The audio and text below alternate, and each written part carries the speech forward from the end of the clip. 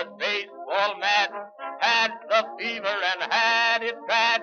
Just to root for the hometown crew every stew, Katy Blue. Welcome again, Town Ball friends and fans. This is your host, Josh Item, and we're here again on the Small Town Baseball Commute. For this episode, we once again get out of the St. Croix Valley League and head up north, this time to the Duluth Superior area. I had the chance to talk with Anthony Bush, currently with the Lake Superior Sea Dogs and formerly of the Proctor Rails. Hey, before we get to the episode, just a quick plug here. We have a website now for our podcast. It's baseballcommute.com. We'll keep adding some content to it. You can see all the episodes there, and we've got some pictures of our guests too. So if you want to put some faces to these conversations, that's at baseballcommute.com. So check that out, but let's get back to the content here. A Friday morning conversation with Anthony Bush from the Upper 13 League.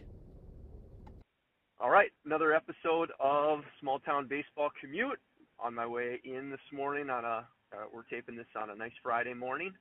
It's getting darker and darker on these ways in, but let's get to it. On the line, I've got Anthony Bush from what we would call up north, but it's not quite Canada. So, Anthony, how you doing this morning? Doing okay, thanks. How are you? I'm great. Nothing to complain about. It's like I said, it's Friday, so it's all good. Yeah. Let's just get into it. Stick to the formula. Tell me and tell our dedicated listeners out there, how did you get into town ball all the way to the point where I'm calling you up for a podcast? Okay.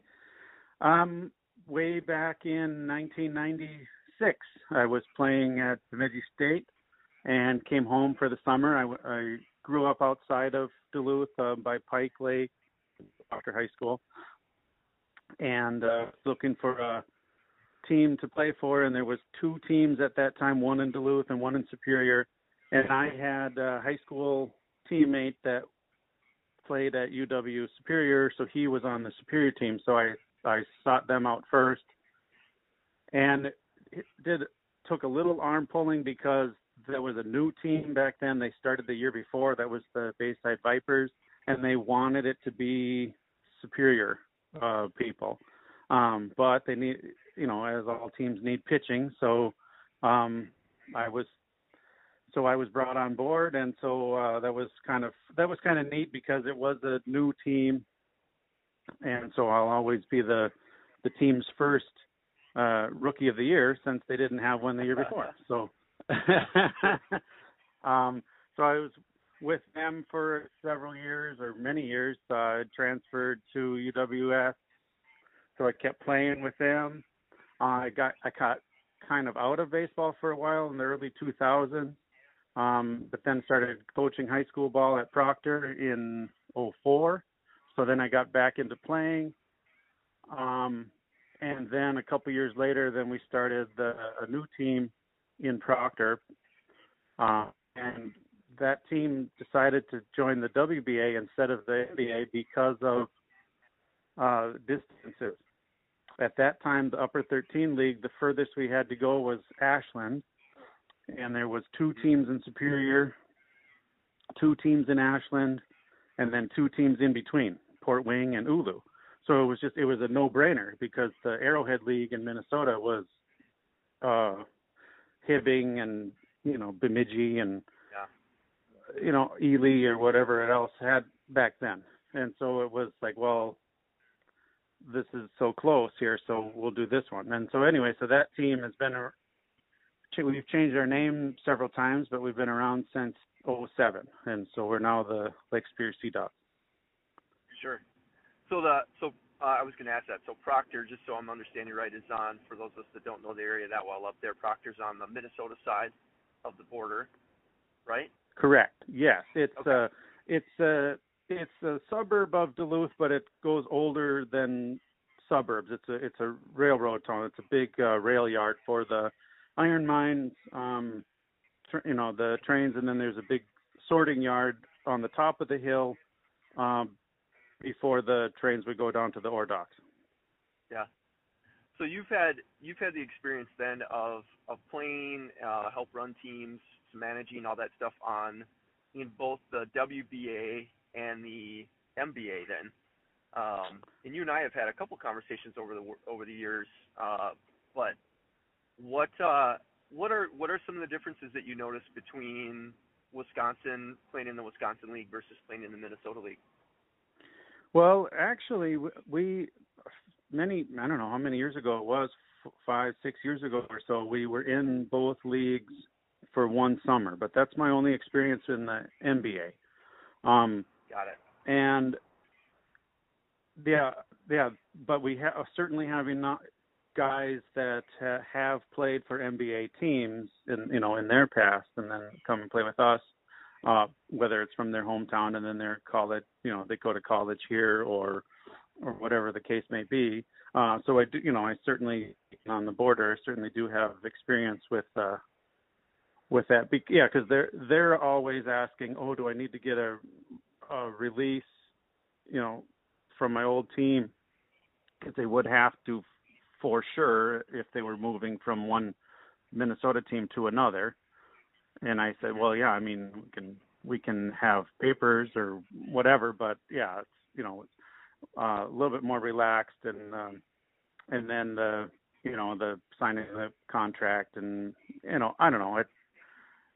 I think my experience with it is the WBA is a little bit more relaxed with things like that, but and that certainly works out okay for up here with the teams that we play with. A lot of times teams are scrambling to get their players together, and so you put a team together. Yeah. Well, so let's talk a little bit about the upper 13. What's your state of the union for the upper 13? There's been a lot of changes over the last 10 years, kind of up and down, but where are we at right now? Oh, yeah, where we're at now is we have a really good nucleus of teams, but we're spread out. And the thing I like about it is it's just great people. Every February I drive to Ashland for the league meeting in the dead of winter, but I know once I get there, I'm going to be sitting down with a bunch of guys that I have such a common bond with. It's great.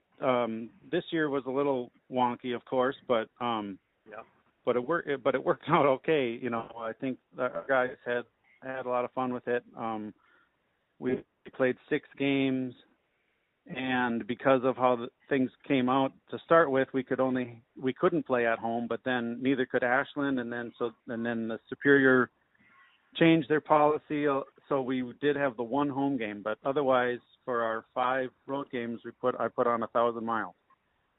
Yeah, road warriors. I think we had some of the same situation.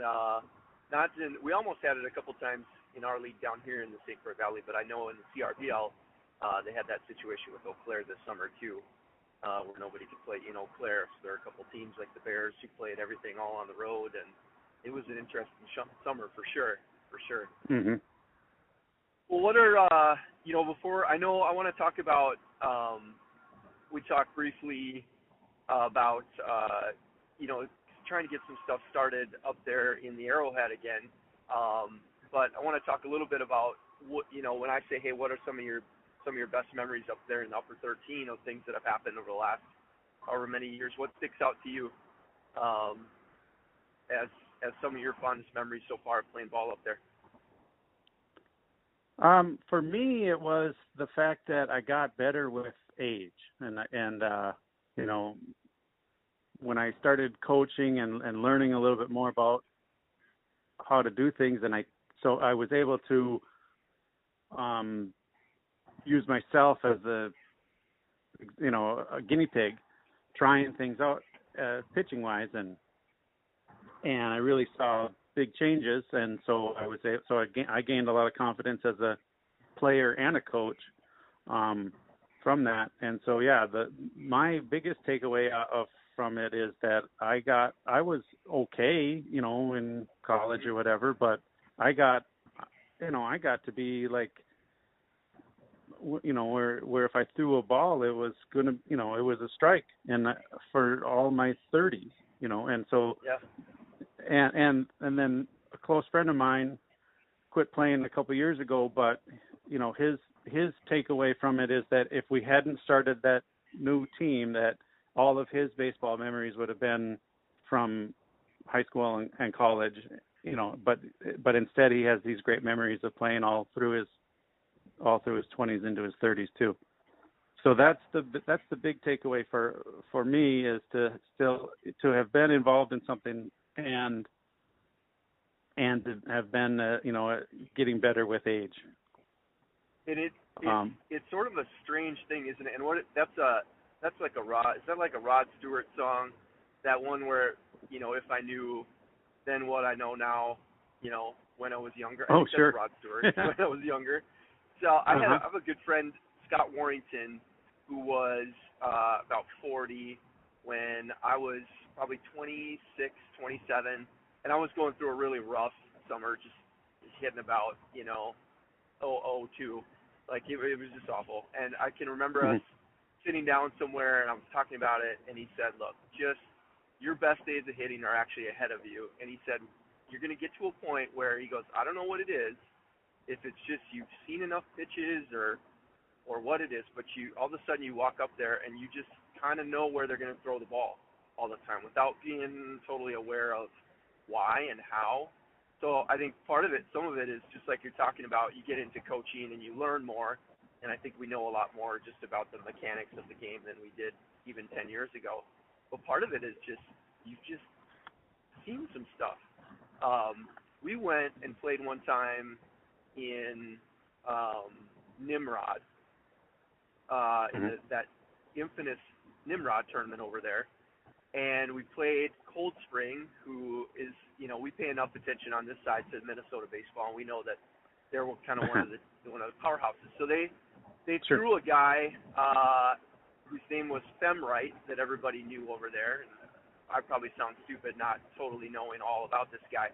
But we've got a guy down here, Tony Garner, that's a really great pitcher. And so this Femright guy, they're telling us, like, you guys are not going to hit this guy, which we didn't. And but he was down warming up in the bullpen, and I said, he is the exact same body type as Tony, and his arm is the same and everything. This is like doppelganger, So I thought, well, what he's probably going to do is he's going to throw that fastball, and if he does what Tony does, he's going to climb the ladder, and I'm going to strike out on the third pitch. So I went up for that first at-bat, and sure enough, fastball at the knees, fastball kind of more at the waist. Then I thought, well, this one's going to be up above the hands. But if I just swing before he even lets go of it up above my hands, we'll hit it. And sure enough, he throws it up above my hands, and I'll be proud to say off that guy that I drilled that ball to right field. And then you know what happened, Anthony? I ran to first, and I ran as fast as I can, and the right fielder threw me out at first base. And I heard about it I continue to hear about it for the next 10 years. So, God, these guys who just are so good, they don't need help from a right fielder that can throw out a 35-year-old from right. Anyway, so sometimes you just get older and you know what to do and you don't know why sometimes, and it's weird. So. Well, that story is funny because that solidified what I was thinking about a bit earlier, to say that when you get older the game slows down in your mind, but it also slows down because you're getting older. Right? Yeah. Yeah. So if I knew all this stuff and I could still run and I could still throw, gosh, you and I'd probably both be drafted, right? Not to mention, like Uncle Rico, we'd throw that football over those mountains. That's right. Yeah, for sure. Yeah. So, when we just got on the phone before we started recording, Anthony, I was saying I had seen because we're Facebook friends. I saw a post that you threw out there about a survey about restarting some stuff up in the Northwoods up there in the Arrowhead. Do you want to talk about that a little bit? Well, I think my idea was that it's kind of a dream to get things restarted, whether it's try to get a local league in Duluth and Superior, or to reintroduce teams in the on the Iron Range of Minnesota, because I think that first year, '96, I played town ball in Ely and Virginia, but I don't remember ever playing after that. So I mean, it's been a while. And then Hibbings had a team for a long time, and Marble is back. They have a strong tradition of having a team. And then I think now they're back now. Grand Rapids has been off and on over the years. So, but these are great community, great tradition with baseball. I just think that, if you can kind of just get the spark, and especially with that documentary, I just thought that there was other people out there that were thinking like, oh man, this would be a fun way to spend the summer, to do this stuff.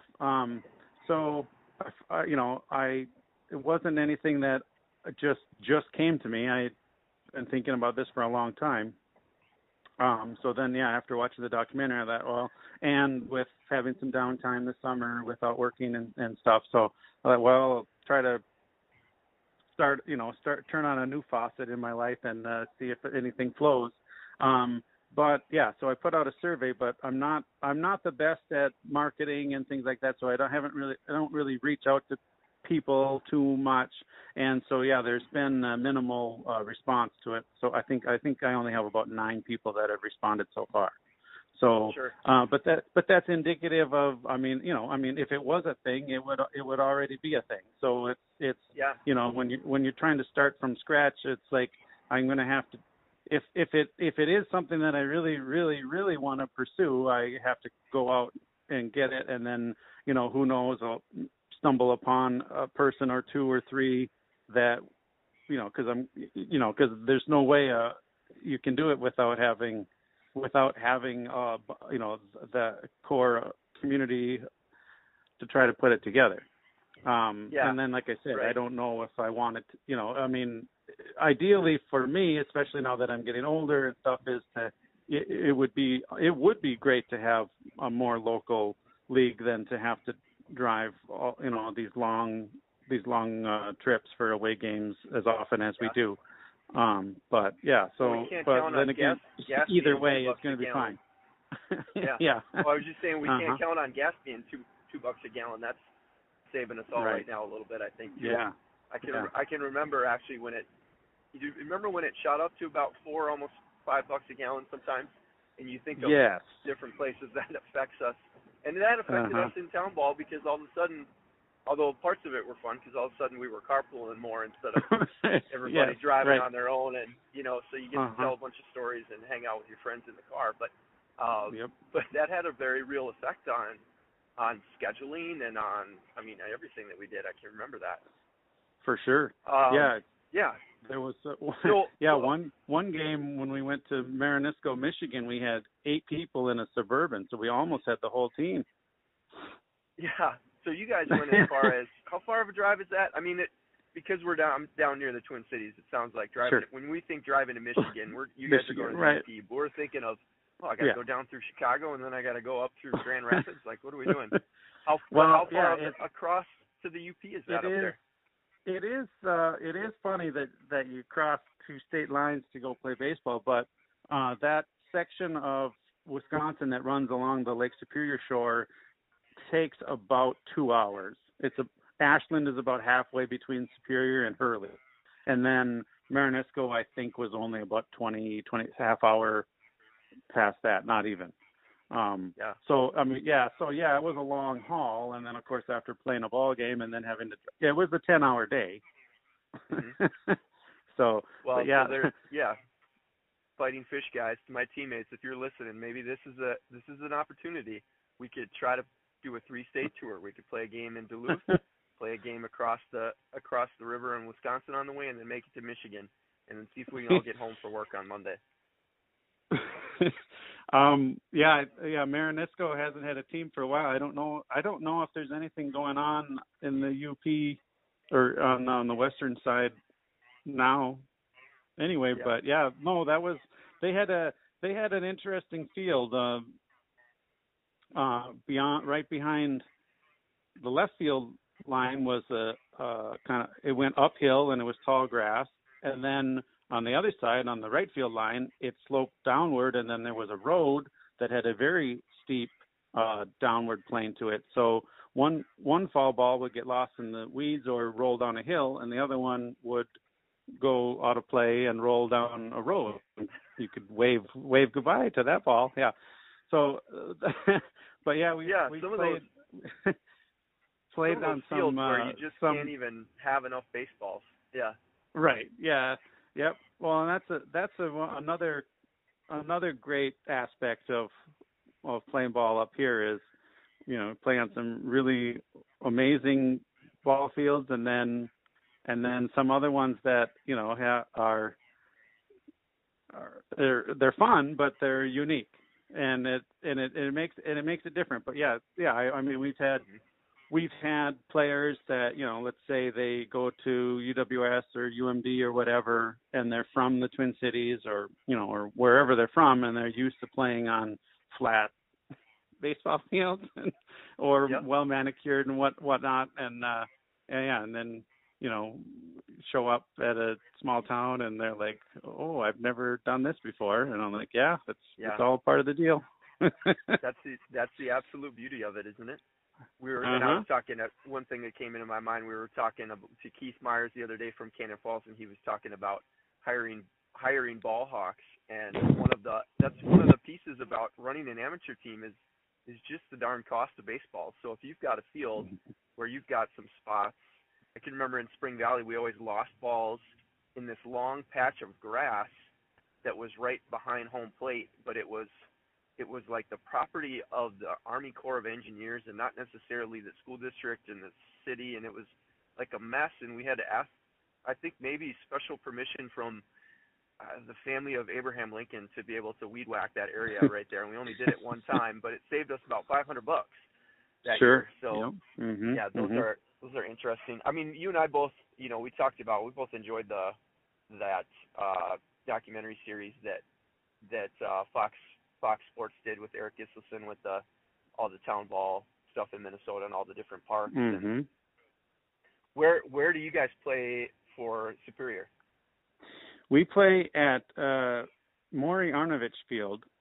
It's right in the heart of Superior, and the ball field has a unique history. It's fairly old, built in the early '60s, but it doesn't have grandstand and things like that at the moment. But the field is a great field. They maintain it well, which is really awesome, because for years it was the only ball field in town way back when Superior had a minor league stadium. But this Arnovich Field was actually built for the Babe Ruth League, for youth leagues. And so when I was a kid, it was the only ballpark in town, so you had high school players playing on a youth field, short fences. It was called the Babe Ruth Field. But years ago they moved the fences back. And like I said, we have a great deal with the Superior Youth Organization that runs the field for the city, and we have a good thing going there, and we really appreciate everything that they do. But it's awesome that they maintain that field, because the high school team moved from it a few years ago when the high school built a new artificial field on the school campus. And so this Arnovich Field, it doesn't get the use that it did for decades. So it really, it's still used by Superior youth teams. But of course, things have opened up, and so we're just really happy that we have such a great ball field to play on.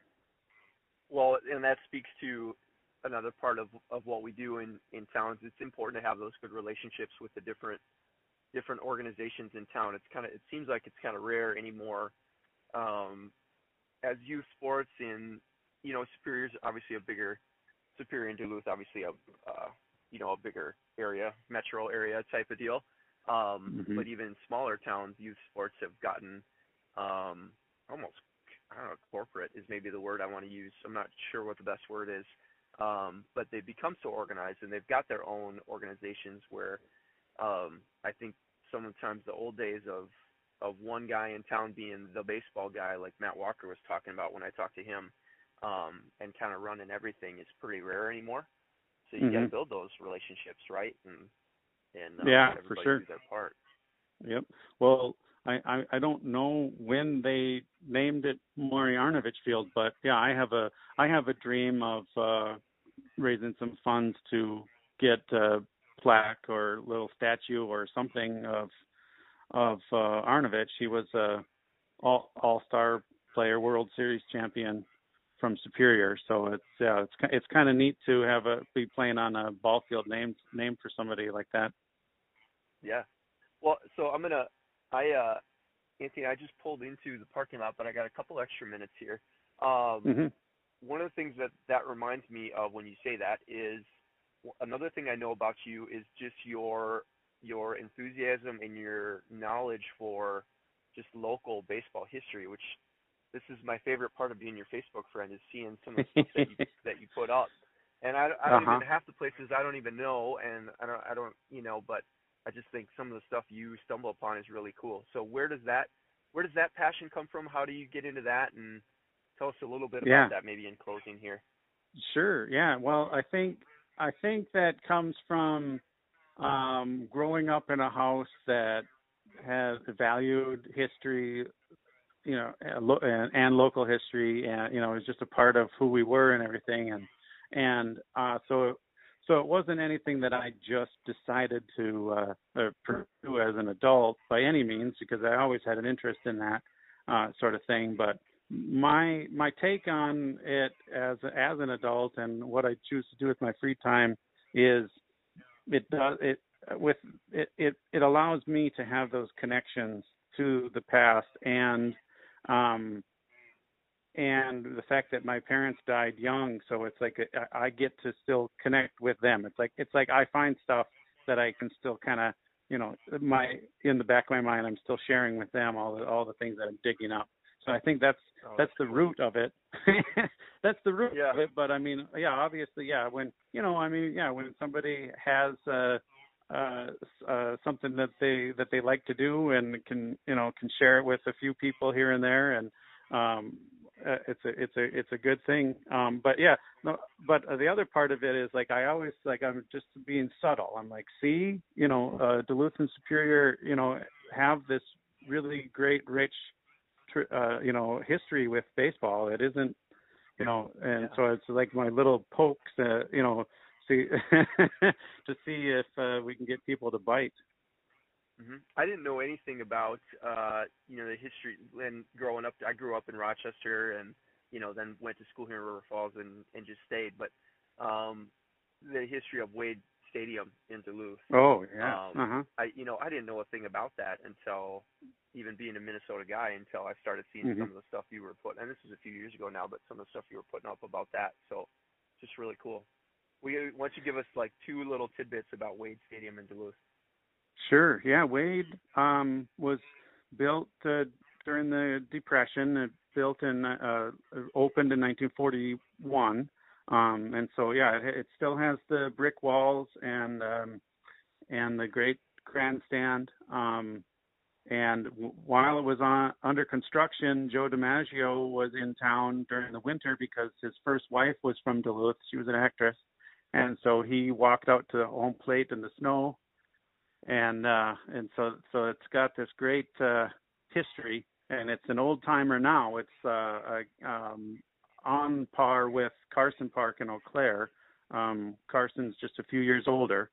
But when I was a kid, Wade was in rough shape, and but then minor league baseball came back in the early '90s, and so then it got a lot of work done on it. And the Dukes played here for a long time, and then the the Huskies moved in after that, the summer college team. But then the the field was always still kind of rough, just because of the climate and everything. And so about 5-6 years ago, so it's owned by the city of Duluth, and so they put in artificial turf now. And so it's a little bit of old and new now. Yeah. It's a great place to be. There's you just walk in there and you're just like, okay, this is there's a lot of baseball ghosts in there. Yeah, well, baseball ghosts. I love that.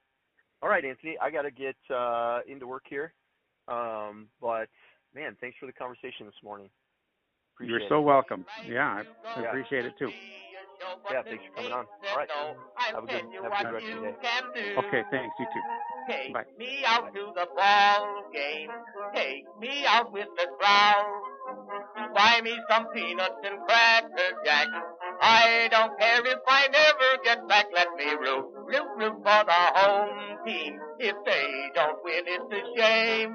For it's 1, 2, 3 strikes, you're out at the old ball game.